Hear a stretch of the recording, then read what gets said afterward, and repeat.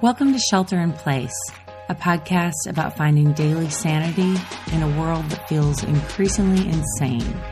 Coming to you from Oakland, California, I'm Laura Joyce Davis.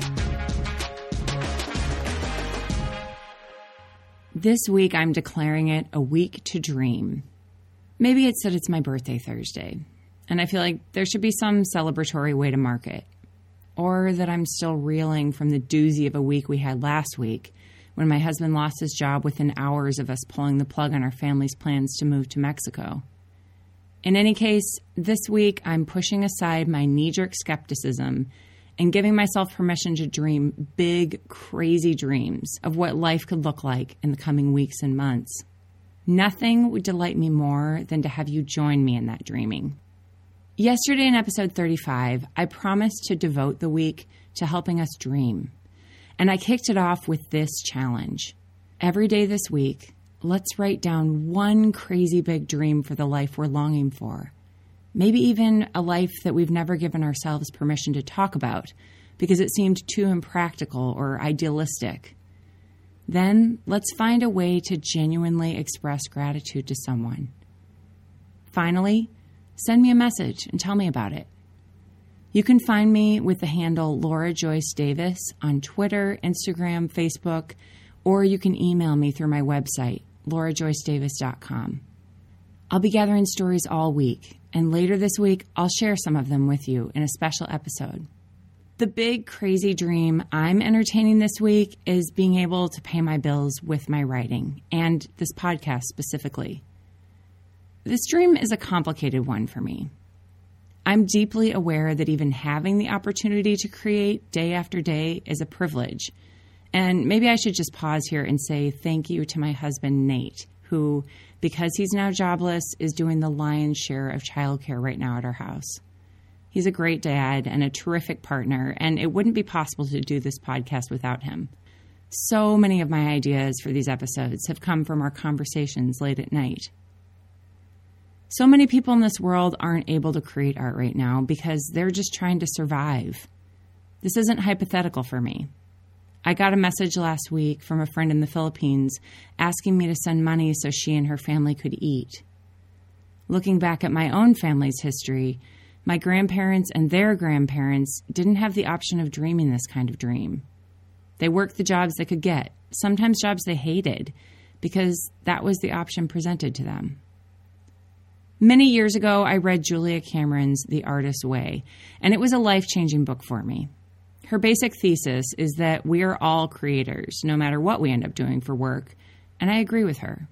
I wish we lived in a world where all of our basic needs were met, where our ability to create wasn't mutually exclusive with our ability to survive. When you look at our COVID-19 world right now, it really breaks down into two categories: essential and non-essential. Maybe that's the root of my discomfort over the idea of surviving off my art, especially in a time when so many people are struggling. It begs the question of what art is worth to us, especially in a time of crisis. The thing that finally helped me to sit with this question was a quote from Brock Keeling's story, Can San Francisco Be Fixed?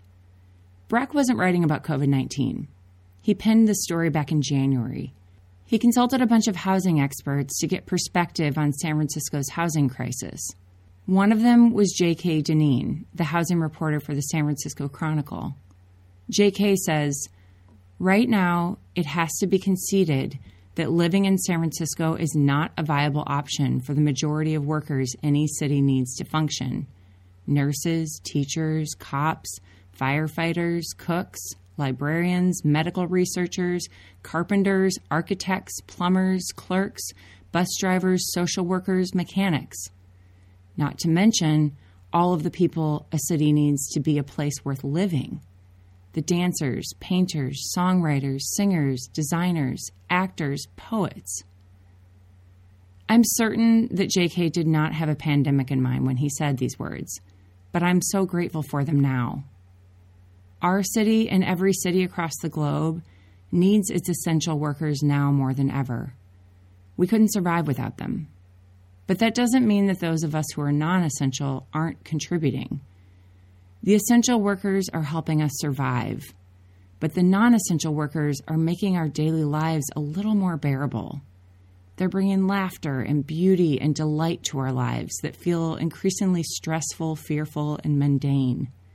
So thank you, Brock and JK, for putting words to what us non-essentials needed to hear. I think I needed them this week to allow myself to dream. Our world is better with art. The question is how to create a world where that art can continue. I know just how hard this particular dream is to pull off, even under the best of circumstances. Lots of people want to make money off their art, but very few people in this world can quit their day job. And that was before COVID-19. But now, with my family's source of income gone, the day job isn't an option anymore. I know that it's likely I won't succeed. But if I do, it could mean that I'm not only providing for my family right now, but that I've finally figured out how to make my writing sustainable. Over the years, I've watched other writers and artists figure out how to turn their hobby into a business, and many of them have turned to a startup called Patreon. Patreon was founded in 2013 by musician Jack Conte. The original idea was that artists could ask their fans to become patrons of their work by paying a monthly subscription. But unlike bigger streaming services, Patreon lets the artist keep most of the money. The more fans who sign up, the closer the artist gets to the dream of sustainable monthly cash flow that allows them to pay bills and create their art. In its first year, Patreon distributed over $1 million to its artists. It's grown exponentially since then. Of course, the idea of artistic patronage isn't new. We have patrons to thank for the works of Michelangelo and Da Vinci and most of Western literature written before the 1700s. We have modern-day patrons, too. The National Endowment for the Arts, the Guggenheim, the MacArthur Foundation, and so many others who have supported some of our finest artists across the disciplines. Even the U.S. Department of State gets in on the action through the Fulbright Scholarship, some of which are awarded to artists. 10 years ago, I was lucky enough to be one of them. Our world is better because of these opportunities afforded to artists, and we need more of them. But they're also incredibly competitive. Even for well-established artists, they're often a long shot. Patreon wanted to give even new artists a chance to make a living off their work. I've thought about starting a Patreon account myself for years, but as long as we were able to survive off of Nate's job, there was no urgency to it. This past week, I revisited the idea. And in the process, I met Callie Wright, who has been hugely successful on Patreon. I asked Callie to share some tips on how to get the most out of the Patreon experience. Callie started to see a spike in Patreon signups a few months ago. Callie had gotten laid off and started being transparent about using that money to pay bills and buy groceries. Since then, Callie has replaced that previous income with Patreon subscriptions and some freelance work. Callie says, "The people who have success are the people who have gotten over their fear of accepting money in return for the work they do and being unapologetic about the ask." Callie said it also helps to figure out whether or not your fans are benefit-oriented or support-oriented.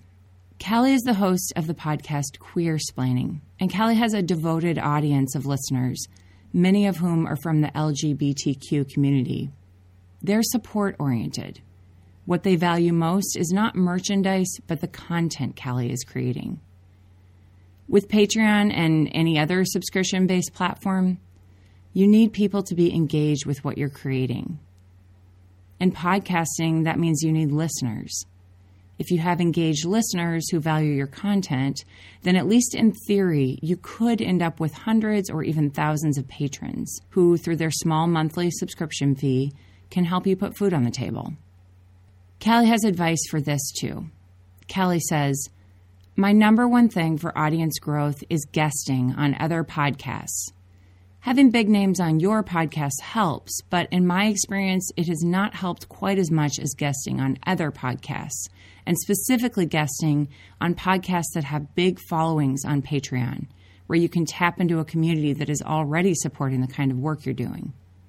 Callie has done a lot with these guest experiences on other shows and says that you have to be unafraid to ask people, even big name people you don't know, to have you as a guest on their show. Do your homework, figure out how your work ties in with theirs, and then ask. Find people who are doing similar things, and then figure out ways that you can help them too.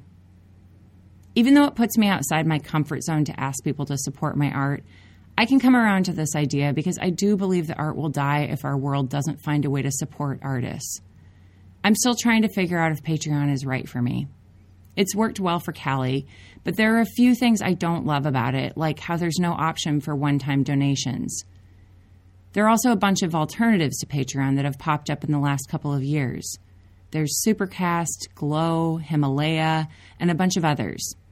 I'm setting myself the goal of deciding on one of these for myself this week, and I'll share it with you when I do. Callie's comment about looking for ways not just to promote yourself, but to be helpful to others brought me back to something I've been thinking about a lot this week. It brought me back to gratitude.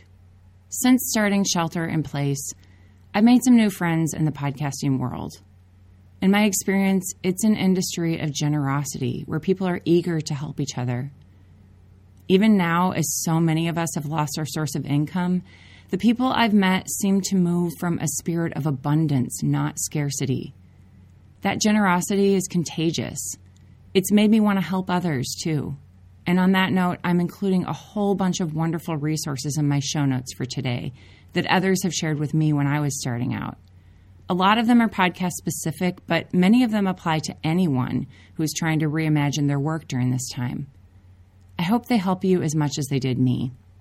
As I dream about a world where artists can pay their bills and be paid to create the art that makes our cities worth living in, I'm also dreaming about a world defined not by greed, but generosity. That's the big, crazy dream I'm writing down for myself today, that anyone who hears this might think about how they can be more generous in the work they do. If you're someone whose income hasn't been affected during these times, I hope you'll think about supporting a musician or artist or writer that you love. It's people like you who are going to make it possible for artists to keep creating. And to all of the other non-essentials out there, especially those of you who lost your income because of COVID-19, I hope you're encouraged by what I've shared in this episode as we figure out how to continue our non-essential work. I want to close today by thanking some of the kind people who have helped me find my way in this particular craft of podcasting. People like Callie Wright of Queersplaining, who spent a Sunday afternoon talking with me. People like Willow Belden from Out There, who interviewed me and featured one of my episodes on her show last week. People like Katie Semro, who ran a Shelter in Place trailer on the Transmission Times yesterday. People like Nina LaCour of Keeping a Notebook and Sarah Ennie of First Draft, who spent time with me more than a year ago to teach me about microphones and software and podcast hosting. People like Veronica Ruff at Acast, who took a chance on Shelter in Place and agreed to host me the night before the first episode launched. All of these people are doing such good work, and I'll link to that work in my show notes. I hope you'll check it out. I'm really looking forward to hearing your stories from this week. Let's keep giving ourselves permission to dream and be grateful.